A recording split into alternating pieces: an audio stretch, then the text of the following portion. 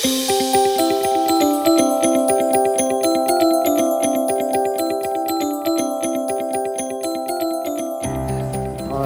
I had debated about showing that video because it was going to basically ruin my entire introduction for the next 3 weeks.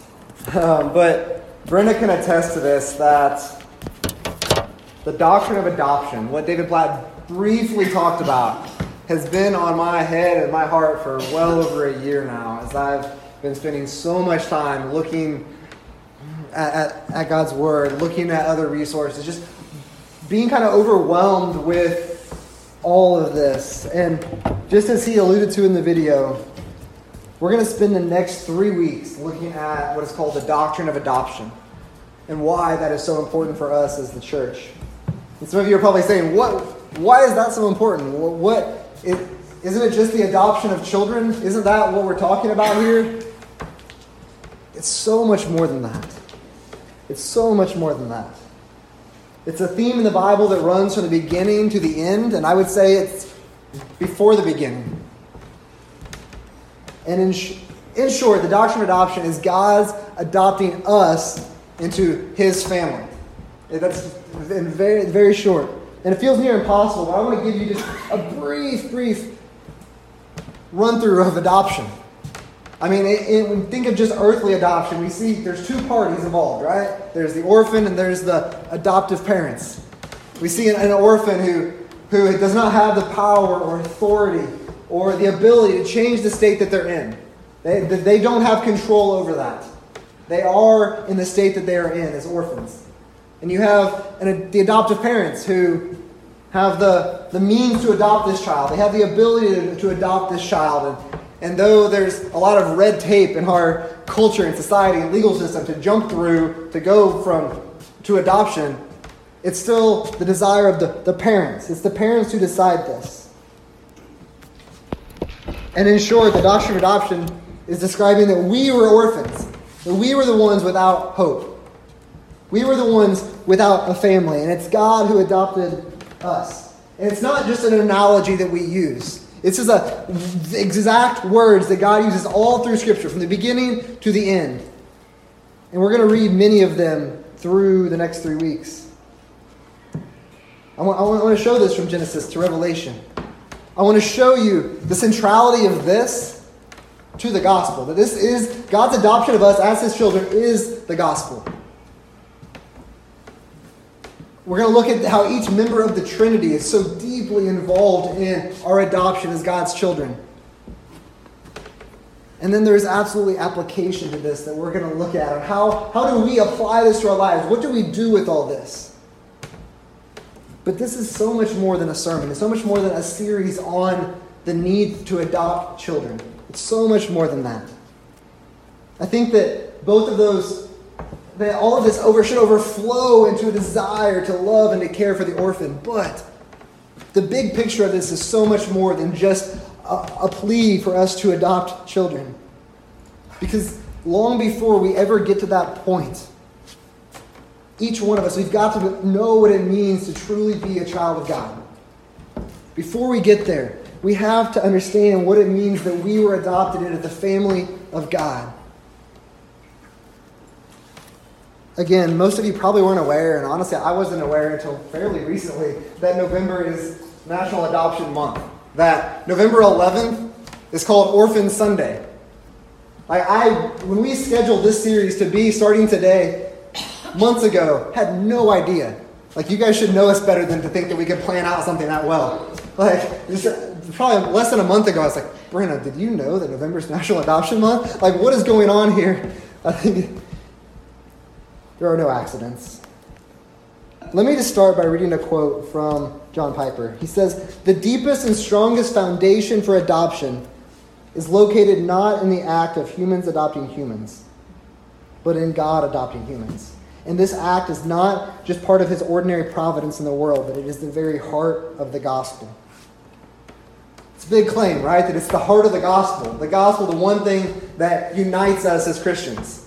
It's the one thing that unites us, that Jesus died on behalf of sinners, that we can be reconciled to God, that we can be made a part of His family. I'm going to show you, I think that God's adoption of us, that his making us sons and daughters, was the end-all goal. So go ahead and turn to Ephesians chapter 1. Actually, let's start in Ephesians chapter 2. We're going to kind of camp out in both of those places this week at least. I just want you to know how hard it was after probably over a year of looking at all this and studying this to get this into 3 bite-sized sermons. Like, there is so much more. We're probably going to go long today, just warning you. But like, it's been really hard as I've spent so long studying this. I've got a new book collection because of this. My wife just rolls her eyes. But just know that it's been really tough to get this down into 3 sermons. So I want to start by reading Ephesians chapter 2, the first 3 verses. And the fact that Tanner spent time here last week, I think, really just kind of cemented that this is where I was going to start. Because if we don't understand our spiritual state as orphans, if we don't understand where we were, our hope without Christ, if we don't understand that, we're never going to fully understand what it means to be adopted as a child of God.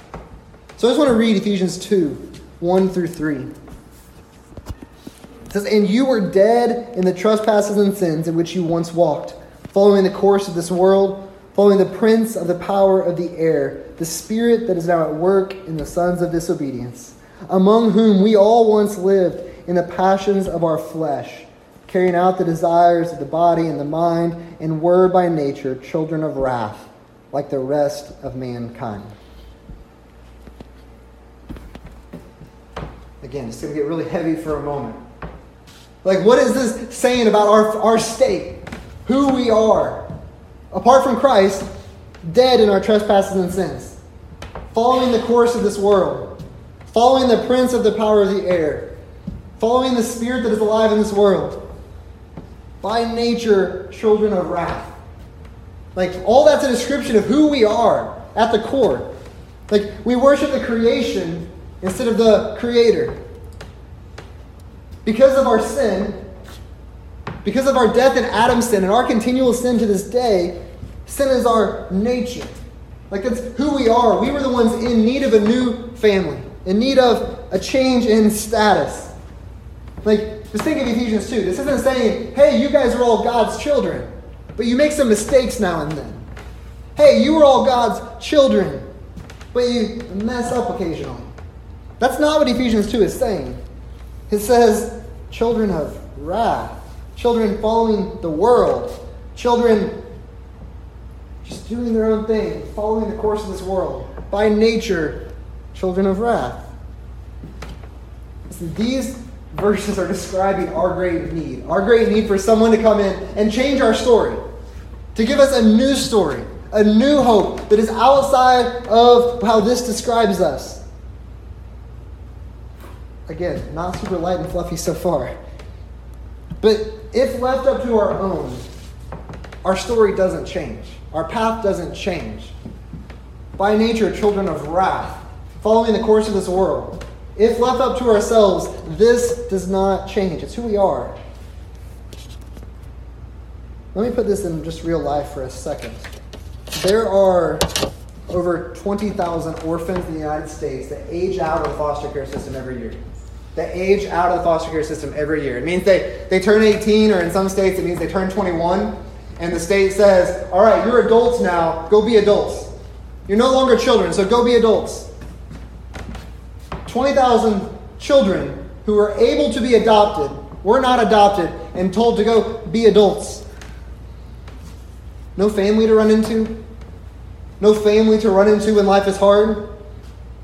They follow the course of the world. They try to survive. They go about following the course of the world because they have no family. Listen to these statistics. 1 in 5 of these 20,000 will become homeless after the age of 18. Only a half of them will be employed by the age of 24. Less than 3% will earn a college degree. 71% of young women will be pregnant before they're 21. 1 in 4 will experience PTSD. 50% will develop a substance dependence. Listen, this does not describe every single child who ages out of the foster care system. And yes, children that are raised in loving, nurturing homes can find themselves in these statistics as well. Absolutely. But for orphans that age out of the foster care system, these percentages skyrocket. The need for a family to step in and change the course, change the story for these orphans is huge. The percentages for kids that are adopted out of foster care fall right in line with that of biological children. Their chances to fall into those same statistics. I don't give these statistics just to try to elicit any sort of pity or anything for the orphan. My point is so much bigger. Because in this example, those orphans are in need of someone to step in, to make them a part of their family, to redefine their future, give them a new name, adopt them into the family. You and I, children of wrath, following the course of this world, needed someone to step in and redefine us. Give us a new hope, a new future. Look back at Ephesians chapter 1.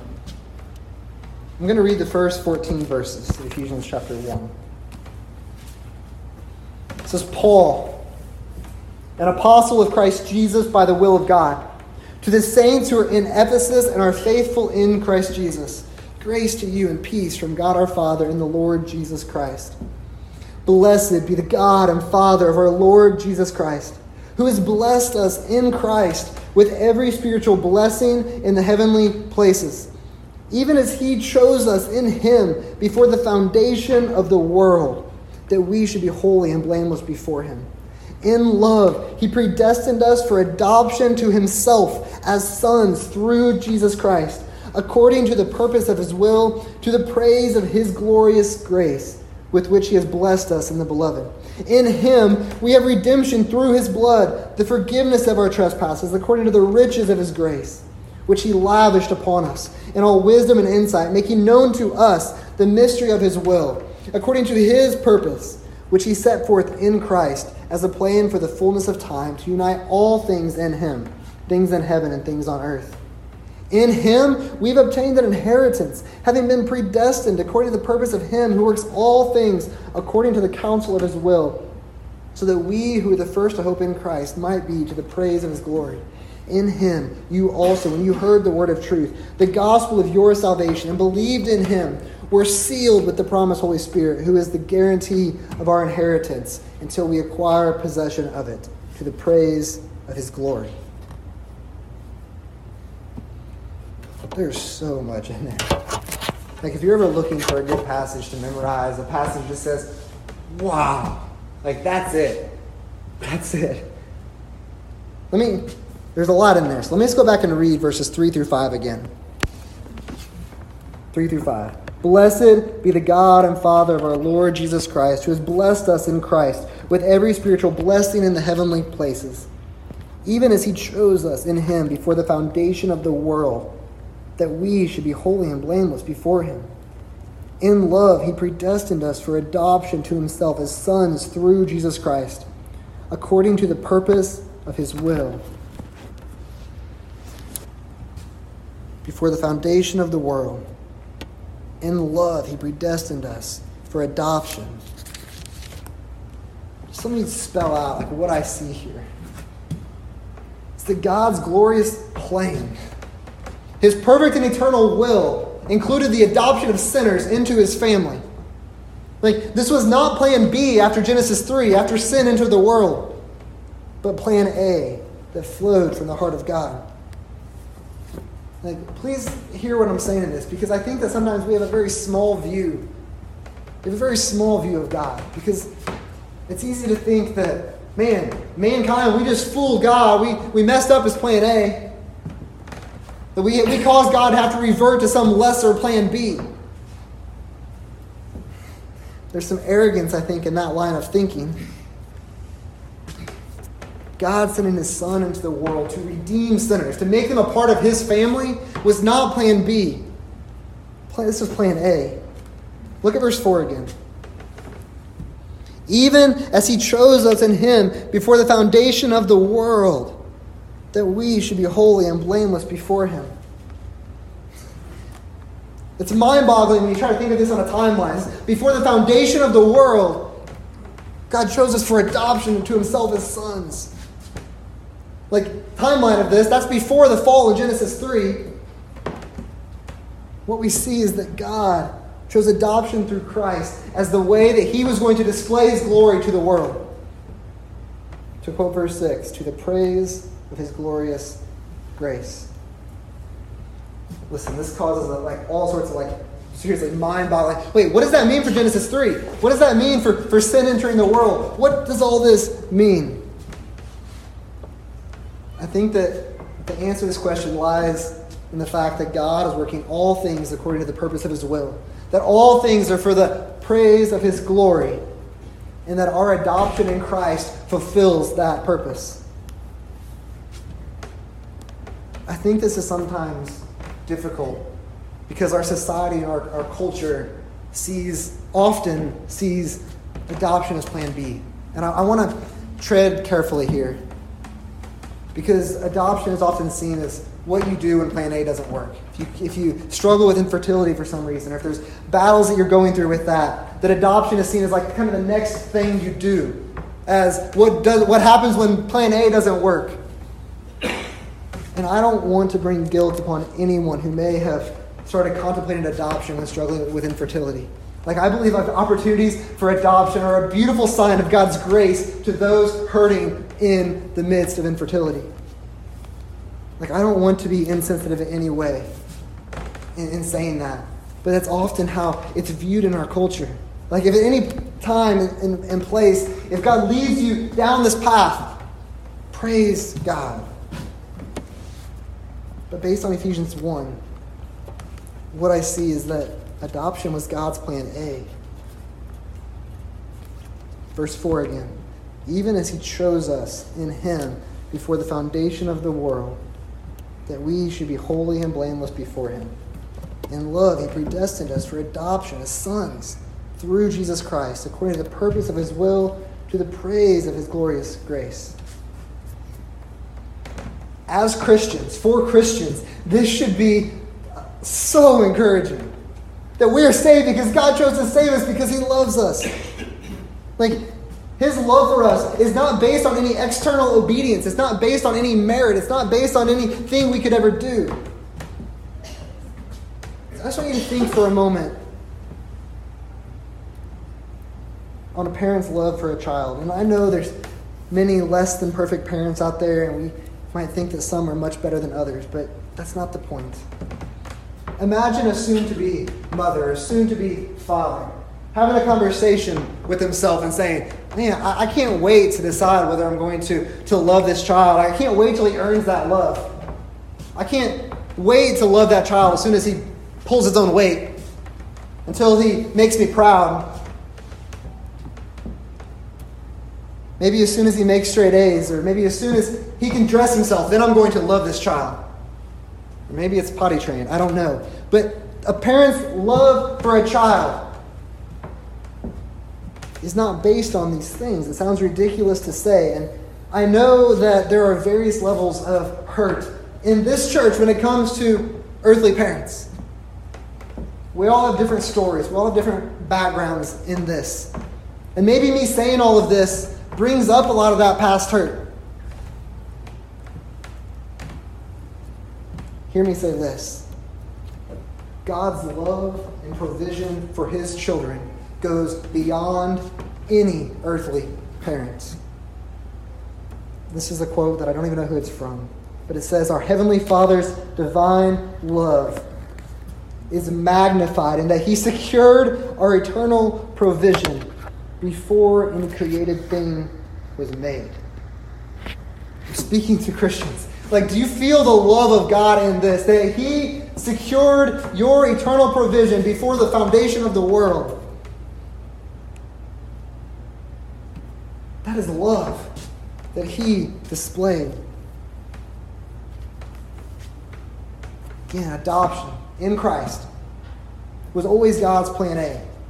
Spiritual orphans without family, following the course of this world, adopted into the family of God through Christ, based on his love. We saw in Ephesians 1, 3 through 5 specifically.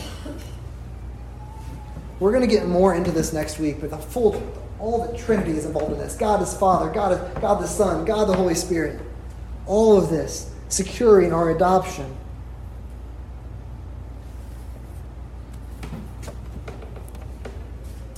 I want to say something that seems a little off at first, but hear me out before you jump up here to shut me up. What I see in Scripture is more than God just forgiving the sins of man by sending Jesus to die on the cross. Yes, that is the apex of it all, and Christ Jesus is the center of it all. But our forgiveness in Christ, our justification before the Father, is but one step towards God's plan of adopting us into His family. It's just one step towards ultimately culminating in us becoming the children of God. Listen, Tanner talked a lot through Ezekiel of like what we would call regeneration. God gives us a new heart, breathes life into dry bones. We saw what God said, I'm going to give you a new heart of flesh. We call that regeneration.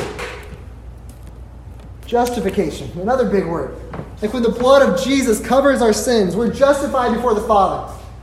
In a moment, we are justified. The legal demands no longer being on us. But again, this is not the end of the story. We're going to look at this more in depth next week, but look at Galatians 4 through 5. It's probably 2 pages back. Galatians 4 through 5. It says, "But when the fullness of time had come, God sent forth His Son, born of a woman, born under the law, to redeem those who were under the law, so that we might receive adoption as sons." Like our redemption is not the end. When we're redeemed, when we are forgiven, that's not the end. But it culminates in our adoption. Let me try to explain this more by reading something here. This is kind of a culmination, kind of a combination of multiple different quotes, and I changed it enough that I can't really give credit to anyone else, but not enough that I can take credit for it, so I don't know how to cite that. Andy might know. But these are not necessarily my words, but just listen to this. Our adoption into the family of God is the ultimate end. Salvation is not just God as judge, sitting on a bench and declaring you forgiven of all your sins, as if that's the end of the story. Yes, when your faith is placed in Jesus, regeneration and justification have occurred, and God as judge forgives you of your sins. But the story is not over. God is not a judge who forgives and justifies a sinner and then only says, okay, go on, now live your forgiven life. No, that's not the end. The judge then rises from the bench, comes down to where you are and takes off your chains and says, come home with me as a son. Come home with me as a daughter. This is what our God does for us. All because He wanted us to be a part of His family, to display His glory. But now let me ask a question. Do we find ourselves relating to God as judge or as a father? How do you often feel yourself relating to God? For those in the room that may not believe or may not follow Christ, how do you view God? Is it as a judge or is it as a father? Because I'm afraid that many of us fall into a trap of seeing God as judge and only a judge and not as a father. We live out a large portion of our lives trying to convince God to make sure He keeps putting down the gavel and saying, you're still good. You've still done enough. You're still innocent. I think it's really easy to fall into that trap of seeing God as this judge, but not as a father. God is absolutely judge. Righteous, perfect, holy judge. But He's more than that. He's a father who declares us pardoned by the blood of Christ. Like, That is a one-time thing, a one-time gavel, a one-time thing. You've been justified, you've been saved. There is no more penalty, there's no more guilt. Colossians 1, 13 through 14. He has delivered us from the domain of darkness and transferred us to the kingdom of his beloved Son, in whom we have redemption, the forgiveness of sins. This is what has been done. Like in an instant, we go from sinners who are guilty before the throne of God to pardoned sinners, adopted into the family of God as sons and as daughters. Because this has gripped me over the past months. Because this changes everything about our relationship. We see God as Father and not Judge. It changes everything. Over and over, I've just felt God telling me, like, stop looking at me as a judge and just fall into my arms as the Son. Feel my love for you. There's so much rest in this that we don't have to earn our way back to him as some sort of judge. We just get to rest as a child of God, who he loved so much that he sent his Son, that he chose to save before the foundation of the world. That's where Ephesians 2:4 comes in. We read 1 through 3. But 4, but God, being rich in mercy, because of the great love with which he loved us. That is love. Like this kind of unconditional, unmerited love is really hard to fathom. It's hard to understand what unconditional love from a father means. That we don't have to earn. Wednesday night of this week, the night before Brenna's family arrived, her and I were having a conversation on the couch. As both of you know, Brenna, both of our families live 8+ hours away. We see them a couple times a year maybe. And Brenna and I were talking. I told her, I said, I just love seeing the way that you hug your parents. And her first response was, that's creepy. And I was like, maybe a little bit. But in trying to explain, I said, I love how much comfort it brings you. Like, I see it. And I so love that for you. And I didn't ask for permission to use these words. But here's what she said. She said, it's really comforting because I know I am unconditionally loved by them. I don't have to prove anything. I know that I am safe in that moment. In that moment, I know that nothing can hurt me. This may or may not be your experience with earthly parents, but we have a God who loved us so much that it does not depend on our love. It doesn't depend on us proving our worth to him. Because in the love of God, there is provision. There is safety. There is unconditional love that we could never earn. I want more than anything for us to feel what it means to be adopted as a child of God. To feel the freedom of resting in the arms of God as a son, as a daughter. The legal debt, that has been paid by Christ. Legally declared a son, legally declared a daughter. I'm going to have you listen to something in just a second as I give the sound guy a chance to get set up. I want to help you understand, what does this mean, this legal declaration to be a son? This podcast is something I listened to back a couple months ago.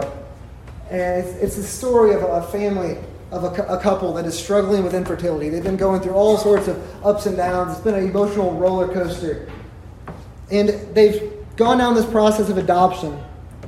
And where we're going to pick up in this is at the day, the court date of when they're adopting their son. So go ahead and just listen to this real quick. Remember, it was October of 2006. We drove back to Valparaiso, Indiana to have his adoption finalized.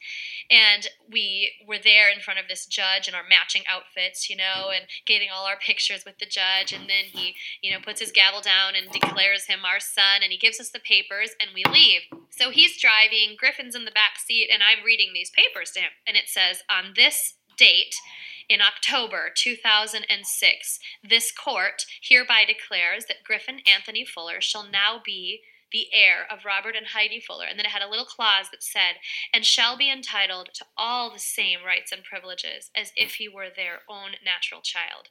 And when I read that, there was something about it that just absolutely gripped me. And I started crying, and Rob is crying. And next thing we know, we're pulling the car over because we can't drive and cry. In that moment, salvation became clear.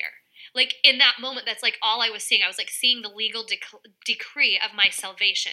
That on this moment, you are entitled to the same rights and privileges as Jesus Christ. And that concept was so gripping to us that both of us, we just equally shared the same feeling. We just sat and wept in the car. Like, thank you, God. Thank you for this baby. Thank you for salvation, because that's what you did for us. Just through a physical, earthly adoption, that this family fully understood what it means to be a child of God. This is what makes adoption, earthly adoption, such a clear demonstration of the gospel. That's another quote. Adoption is the clearest example on earth of unearned acceptance and love by another family, bestowing a new status and name that is unrelated to the previous one.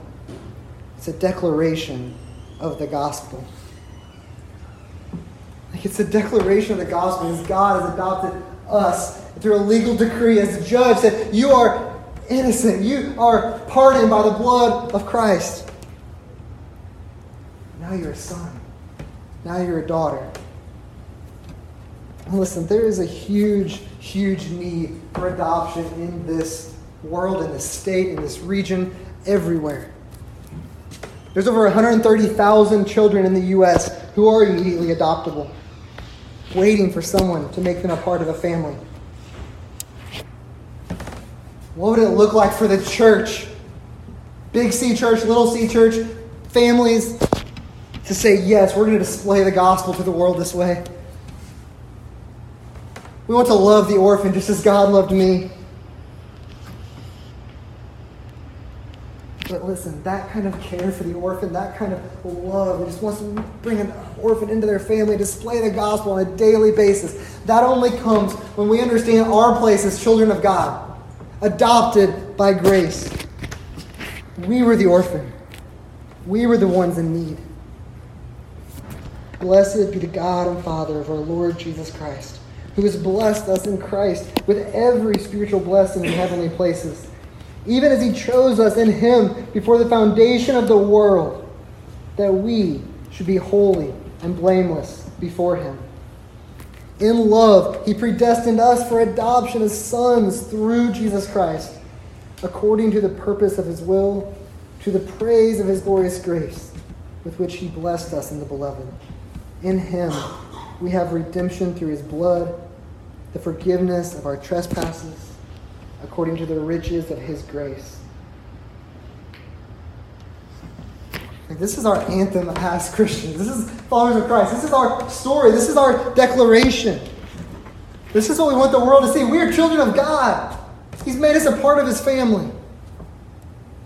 And there's so much more we can get into. We're going to over the next couple weeks. But more than anything else, I want us to fully understand who we are as children of God. Because everything else, every way that we could live that, every way that we could display that, stems from our position as children of God. Like, for those of you who are saved, like, I want nothing more than for each one of us to fully understand what it means to rest in the arms of God as Father. Not just as judge, but as Father. He gave his Son for you. It was his will to make you a part of his family. But adoption is not just something to be understood. It's not just part of a theology that we should understand. But it's an understanding that should lead us to worship. Should lead us to joy. Understanding that we are God's children, that we didn't deserve this, but he has adopted us. I just can't think of any other way, any other thing that should make us want to worship anymore, to want us to fall on our knees, to raise our hands. because we are his children. But maybe you're sitting here and you feel like you're on the outside. You don't fully grasp this. You never felt what it means to have God as Father. I don't know everyone's story. I don't know the ins and the outs. But our God has gone to extraordinary lengths to adopt sinners into his family. Like there is not one person who has outsinned the grace of our God. Did you see what Christ has done? In him, we have redemption through his blood. Won't you fall into the arms of God, even for the first time? See him as Father. See him as a Father who sent his only beloved Son into the world. Church, I invite us to respond in whatever way you feel led. But understand your place as a child of God. Rest in the arms of the Father. Let's pray.